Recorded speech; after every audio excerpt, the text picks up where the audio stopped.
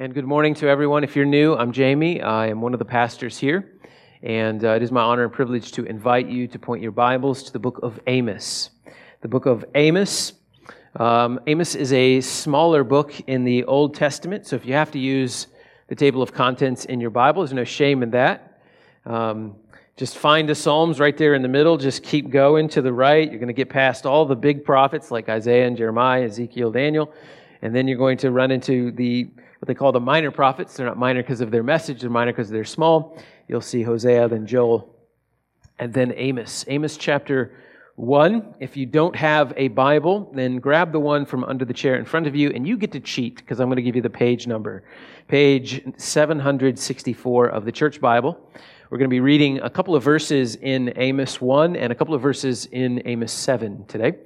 And so let's go ahead and find Amos chapter 1. I will read verse 1 and 2, and then ask for the Lord's help on our time together in His Word. And we'll get to work working through this. Should be around 45 minutes or so.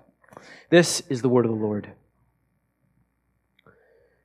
The words of Amos, who was among the shepherds of Tekoa, which he saw concerning Israel in the days of Uzziah, king of Judah, and in the days of Jeroboam, the son of Joash, king of Israel, 2 years before the earthquake. And he said, "The Lord roars from Zion and utters His voice from Jerusalem. The pastures of the shepherds mourn, and the top of Carmel withers." Let's pray.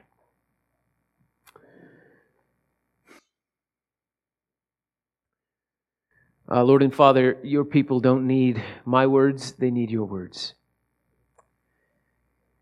Mine are the words of man, yours are the words of God, the words containing eternal life. Would you be so kind to us this morning and give us grace through your Holy Spirit, that what we read would be real in our minds, in our hearts, in our lives. Give us understanding this morning. Teach us to love Jesus, to trust Jesus, and to follow Jesus as we live our lives making much of Jesus. It's in Jesus' name we pray. Amen. Almost 2,000 years ago, somewhere in the Middle East, someone wrote a letter to their friends. Here's what they said. "Take care, brothers and sisters, lest there be in any of you an evil, unbelieving heart, leading you to fall away from the living God. But exhort one another every day, as long as it's called today, that none of you may be hardened by the deceitfulness of sin." Hebrews chapter 3, verse 12 and 13. And that person's warning and concern for their friends is as valid then as it is for us today. I'm afraid, my dear fellow Christians, that we are not nearly afraid enough of our sin. The author of the book of Hebrews goes to great lengths to warn their readers of what they call the deceitfulness of sin. And they certainly were not the first biblical author to do this. In the first book of the Bible, God Himself warns Cain that sin is crouching at the door and its desire is for you. It was God who said that man's inclination is evil from his youth. And even 700 years before the book of Hebrews was written, the prophet Jeremiah said, "The heart is deceitful above all things and desperately sick. Our hearts, infected by our rebellion against our God, will deceive us.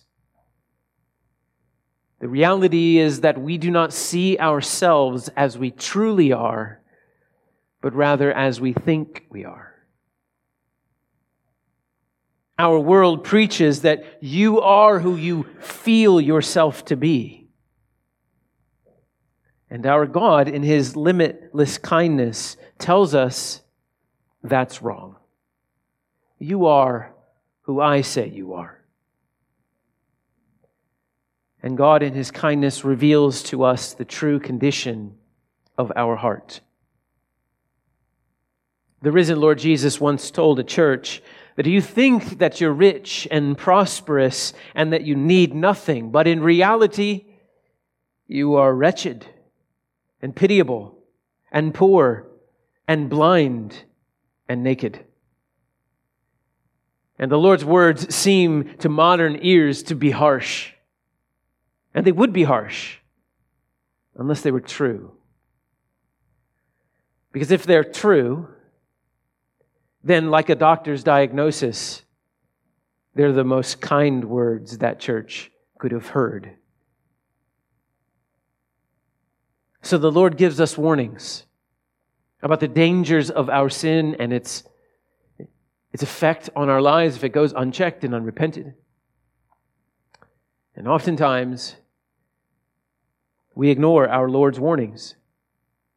And our spirits, like Dorothy in the poppy fields of Oz, are lulled to sleep, and we must be roused from our slumber. And God, in His steadfast love and glorious grace and great mercy, roars to wake us. The opening lines of the book of Amos will set the tone for the whole book of Amos. The Lord roars. And while many in our day would seem to prefer a God who is tame and manageable, the God of the Bible is not tame or manageable. He cannot be domesticated. He cannot be controlled. He is endlessly magnificent, unimaginably powerful, and He is infinitely good. And He roars. Not like a man who's lost his temper, but like a father whose toddler is running into traffic. Stop! The Lord roars. When the Lord roars in Amos, He does so for His glory and for His people's good. The Lord's rebuke is often heavy, but it is never unkind. The Lord will use the least severe means to bring about the greatest repentance and spiritual renewal in the hearts of His elect.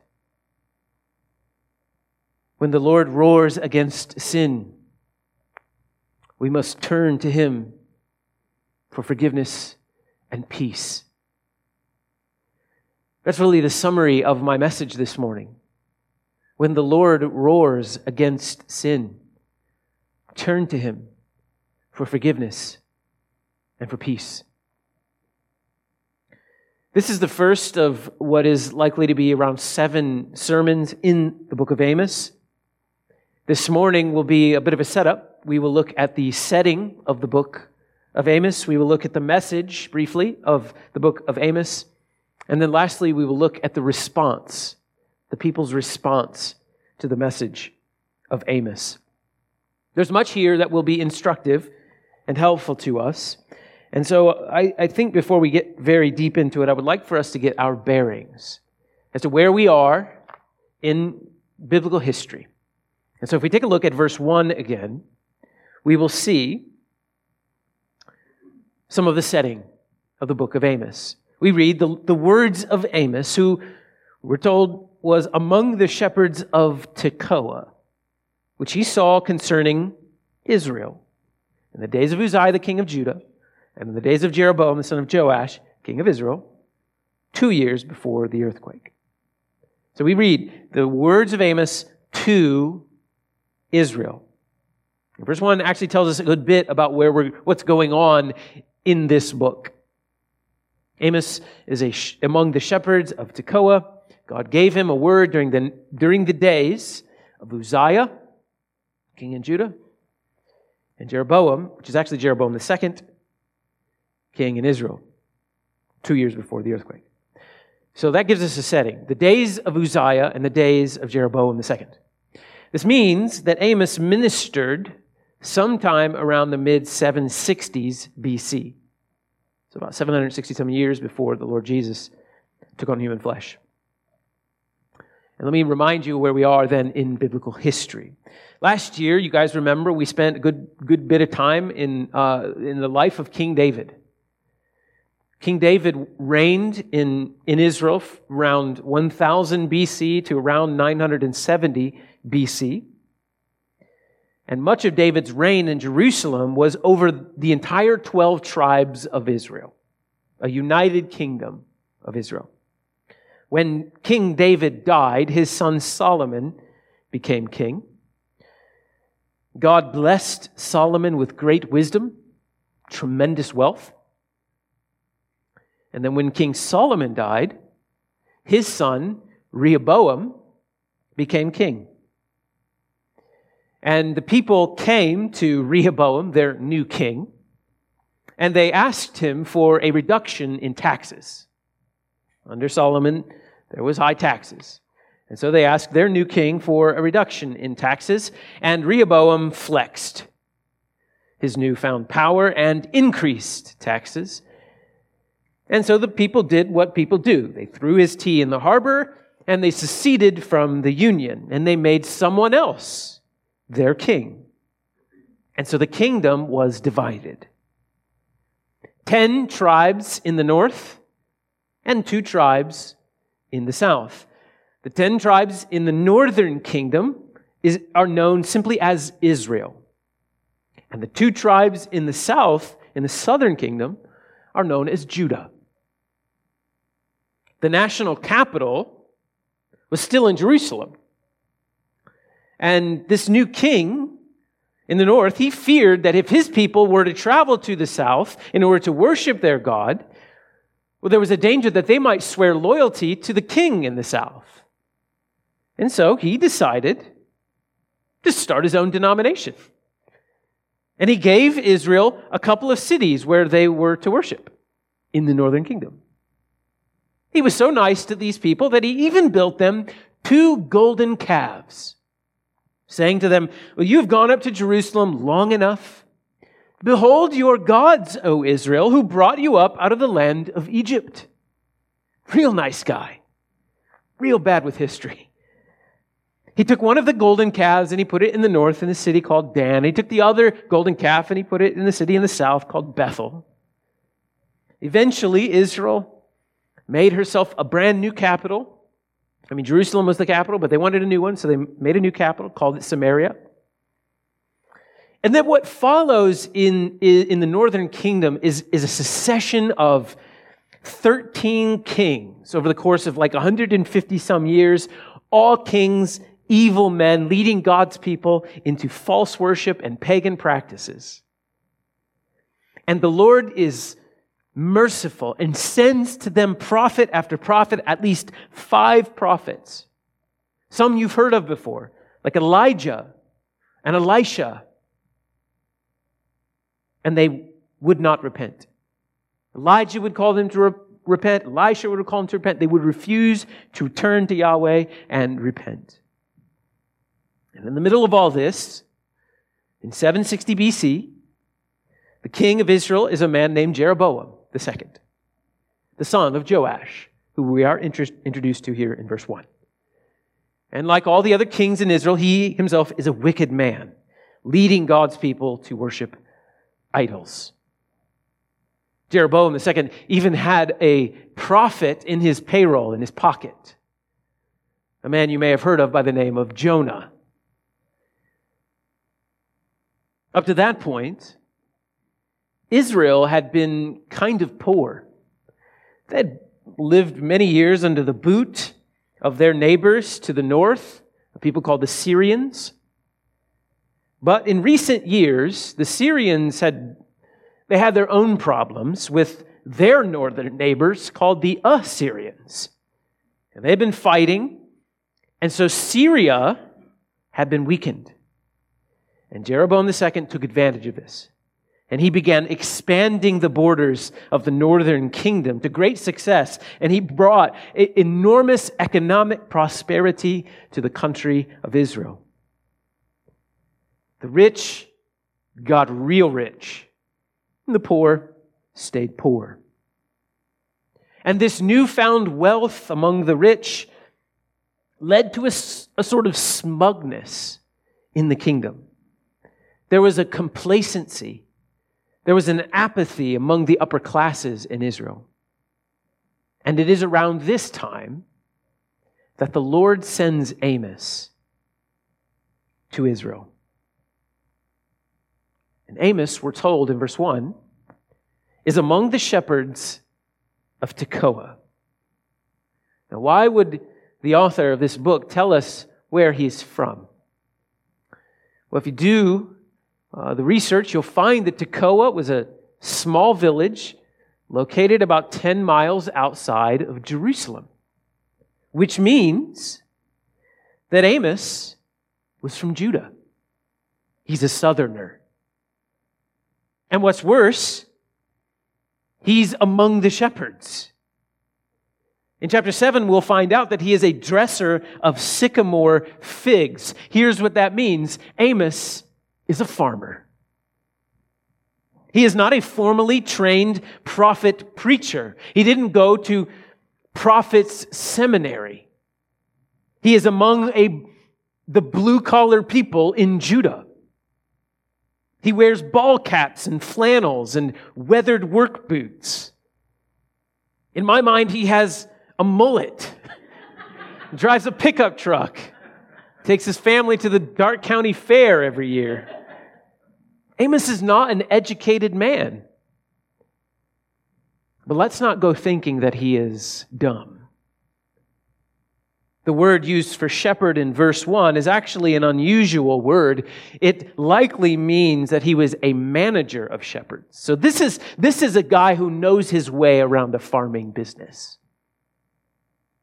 His preaching shows an extensive knowledge of the Bible that was available to him at the time.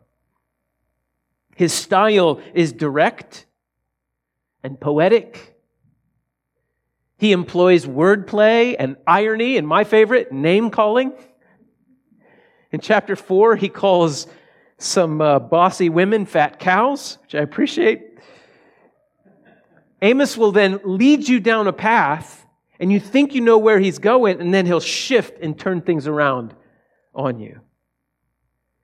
And so when the Lord sent word to self-indulgent, upper-class, smug Israelites, he sent that word through Amos, a farmer in Wranglers from the south. This is very often God's way. How did the Apostle Paul put it? In 1 Corinthians 1, but God chose what is foolish in the world to shame the wise.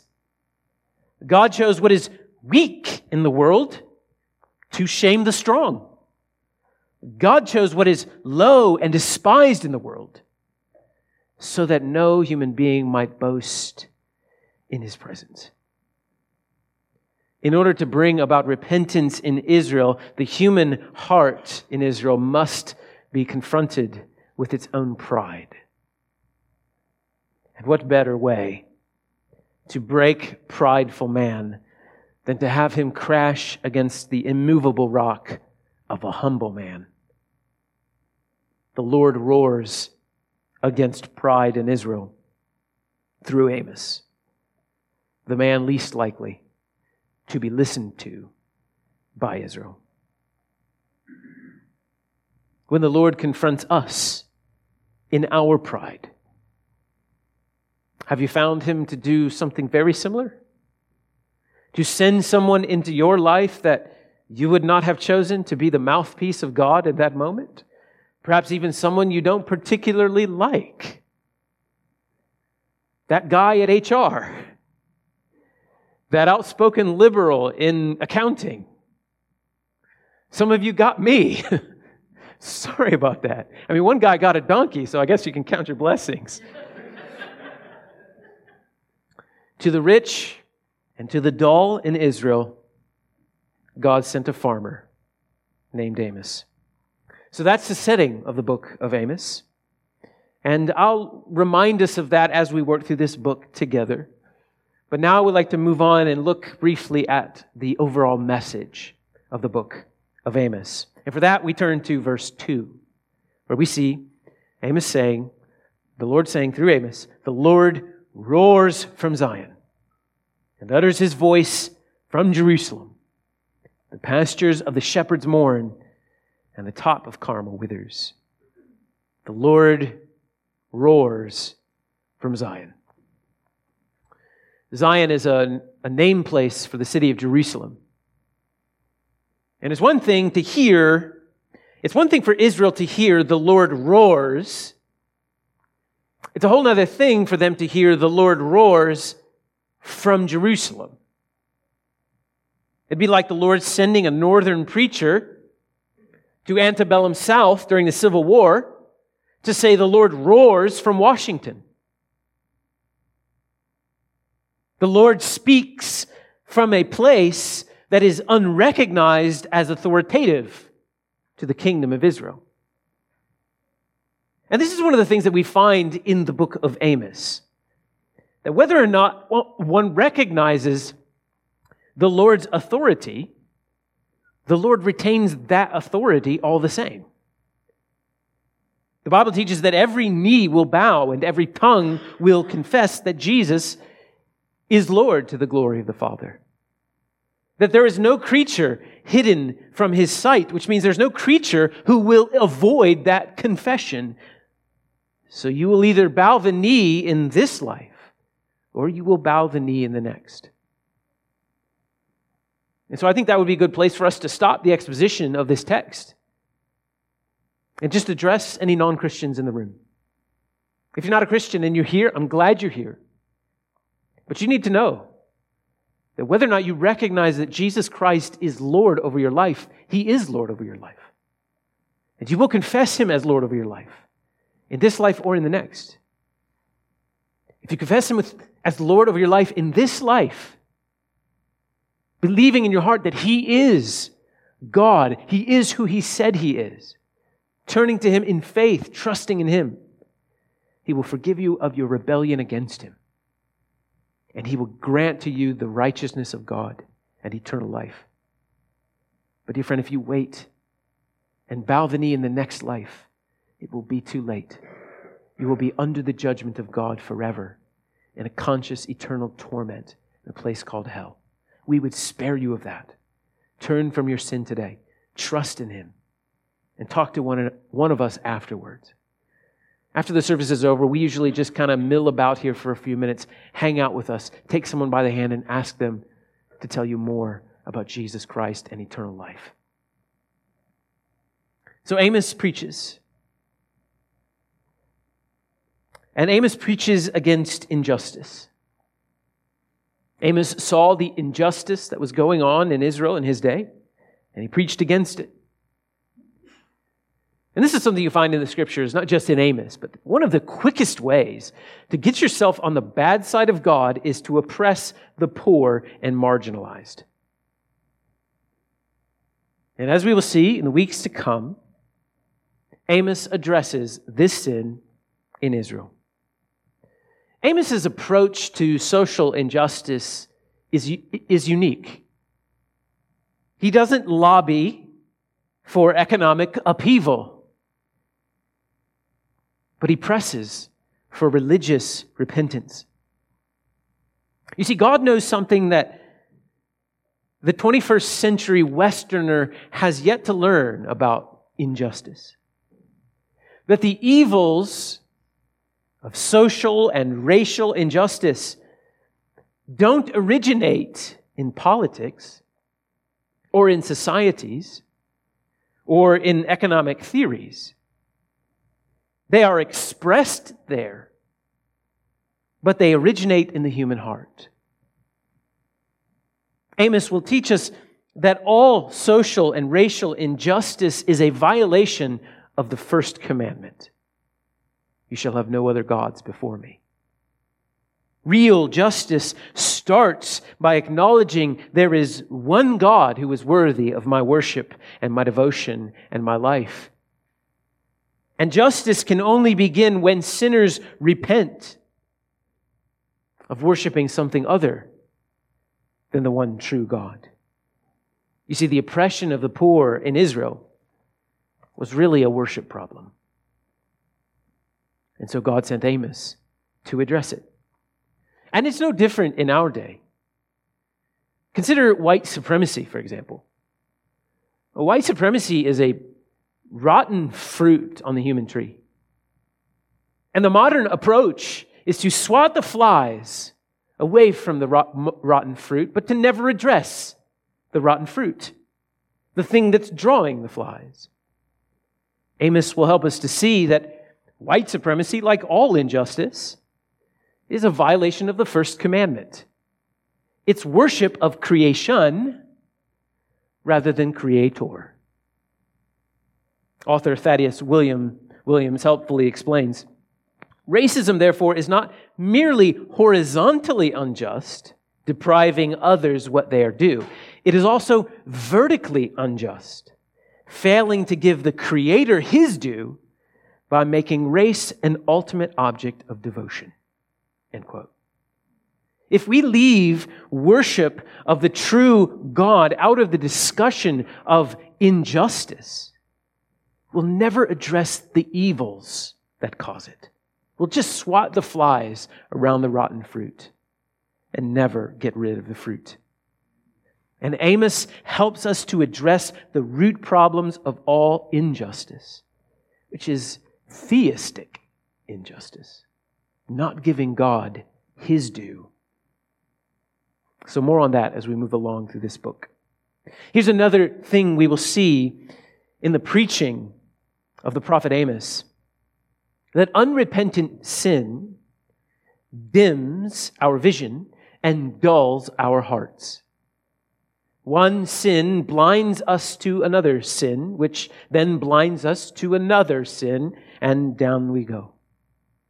That unchecked, unrepentant sin never stays where it is, but it spreads.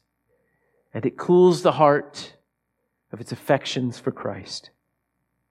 And if left on its own, unrepented of, sin will sear the conscience.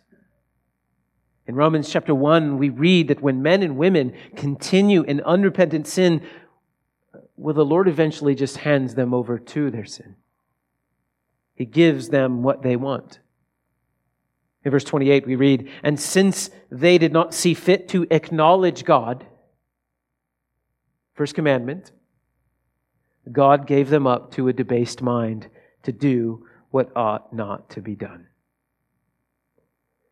The apostle goes on to explain it gets so bad that not only do they excuse their own sin, but then they celebrate that sin in others. A fact that is all too common. So we see through the preaching of Amos, the Lord roars. The Lord roars His people to wake up to the reality and to the danger of their sin. His message, as I said, is direct. But you see, it needs to be. Amos is like a smoke alarm. You know, they don't manufacture smoke alarms that play Bach at level 2. A smoke alarm screams with a shrill, pulsing sound to wake you up. The house is on fire. You're going to die. That's Amos. Amos is a smoke alarm that the judgment of God is coming. Turn to Him in repentance and find forgiveness and peace. So we've seen the setting of Amos. We've seen a little bit of the message of Amos. And last we turn to the response of the people to Amos. How did Israel respond to this cowboy boot preacher from the south? Well, they should have responded like you see in verse 2. The pastures of the shepherds mourn, Mount Carmel withers. They should have responded like the land responded. They should have mourned their sin. The mountain of their pride should have withered before his resounding voice. But instead, we find more unrepentant responses. Turn, if you will, to chapter 7, which is just a couple of pages to the right.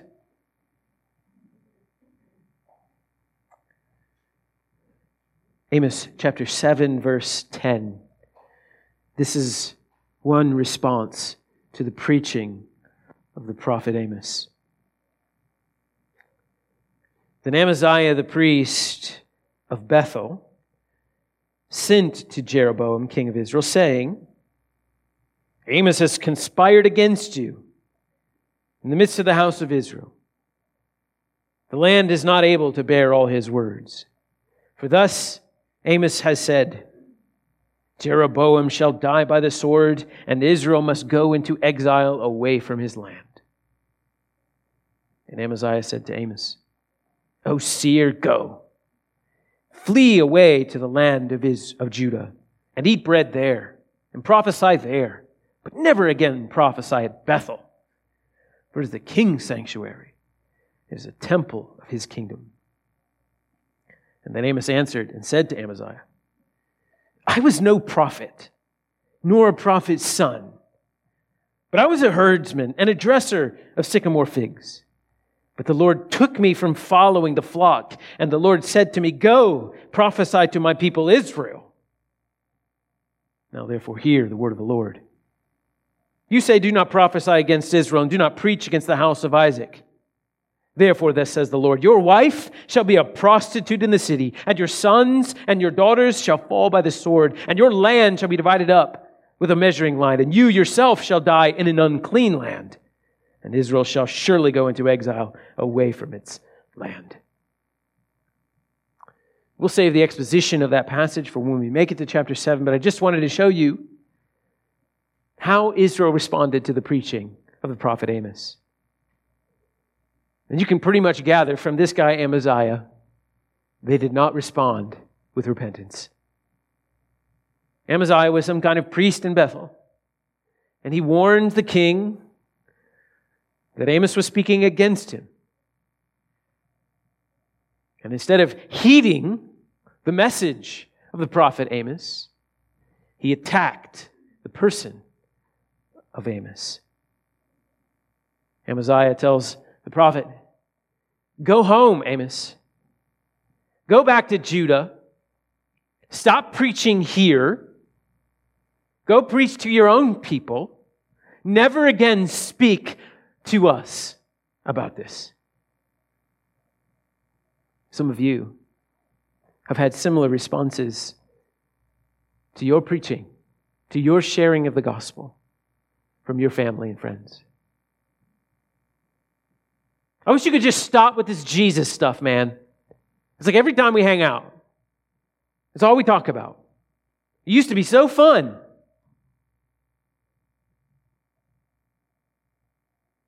And if that's you, I just want to say to you, well done. The Bible says that all who desire to live a godly life will be persecuted. And so that persecution ought to make you thankful. I know it's hard. It's heartbreaking.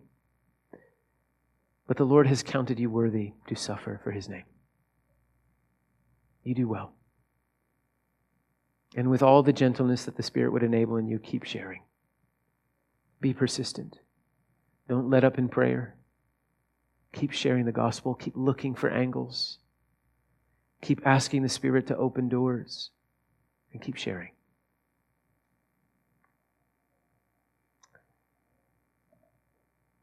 Amos's reply to Amaziah reflects his white-hot devotion to his God. He tells him, I'm just a shepherd. I didn't ask for this. God chose me. You think I just wanted to wake up one day and go to you and tell you stuff you didn't want to hear? Be hated by you? There's no money in that. You say, go. Well, God sent me to go. You're telling me to go? God told me to go. Who do you think I should listen to? And God sent me to you. And then Amos foretells the devastation that's coming upon Amaziah. And it's not pleasant. Back in the first verse of this book, the author tells us that Amos's prophecy came 2 years before the earthquake. Amos warned them. When you read the whole book of Amos, you'll see about 10 times where he warns them that the Lord would shake the foundations of their cities if they didn't repent. And then Amos's ministry came to an end. And he went home. And Israel didn't repent. And God waited 2 years. And then there was an earthquake. And people died. And then 6 evil kings after Jeroboam II, in 722 BC, those Assyrians to the north, remember the ones that were giving trouble to the Syrians? Well, they gobbled them all up. And then they set their sight on Israel. And they besieged the city of Samaria, and they destroyed it. And the Assyrians moved foreigners into the land. And the survivors of the invasion married into those families and began worshiping their foreign gods, adopting more idol practices, worshiping more false gods. And the descendants of those people became known simply as the Samaritans. During the time of Christ, the Samaritans were a despised people by the Jews. They were half-breeds, traitors, considered unclean due to their mixed ancestry and false worship. But the point is, the Lord kept His word. He was patient, but He is also just. God is holy, and unrepentant sin is not safe. Not in Israel in 760 BC, and not in Piqua in 2021. The only safe place is Jesus Christ. The wrath of God against all sin was poured out on Him. He bore the penalty of sin in His sinless body. And God raised Him from the dead 3 days later. And He ascended into heaven where He sits at the right hand of the Father. And all who turn to Him by faith are united to Him and spared the judgment of their sin. Let's not be like foolish Israel and turn a deaf ear to the preaching of God's prophets. Let's not be like the readers of the book of Hebrews and be deceived by our sin. Cornerstone, let's take our sin as seriously as God does. And if you want to know how serious sin is, look to the cross. God gave His own Son, the second member of the Trinity, to atone for sin. That's how seriously He takes it. Turn to Him, confess your sin, and receive forgiveness and peace. That person you offended, even if you don't think that you need to, go to them and ask them for your forgiveness. Ask them to forgive you. You keep coming to church and acting like everything's fine, even though Jesus told you, leave your gift at the altar, go be reconciled to your brother, and then come back. Friend, go be reconciled.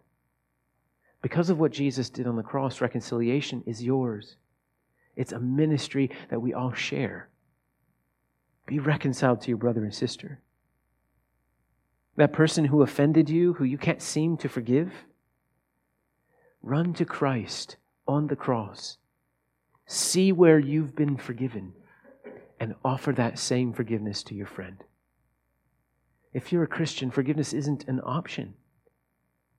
If you don't forgive those who've sinned against you, neither will your Father in heaven forgive you. That's not my words. Those are Jesus' words. Go make it right. As much as it depends on you, be at peace with everyone.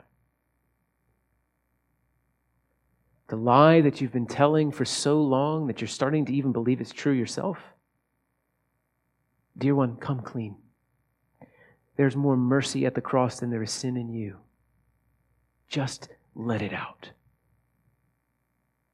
You will find, I promise, if you sit down with a brother or sister in the Lord and confess the worst thing you've ever done, you will find them more than willing to treat you just the same.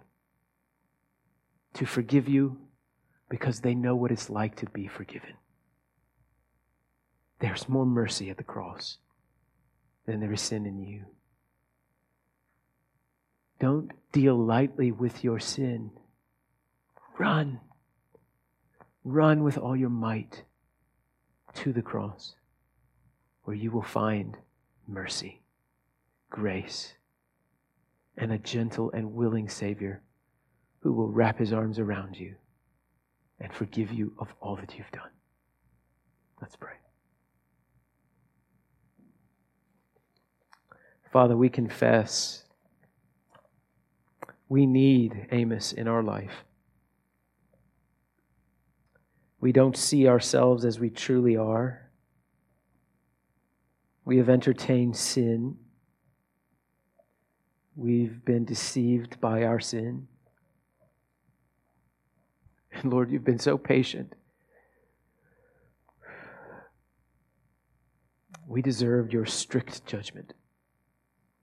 We deserve heavy punishment for playing with sin like it was no big deal.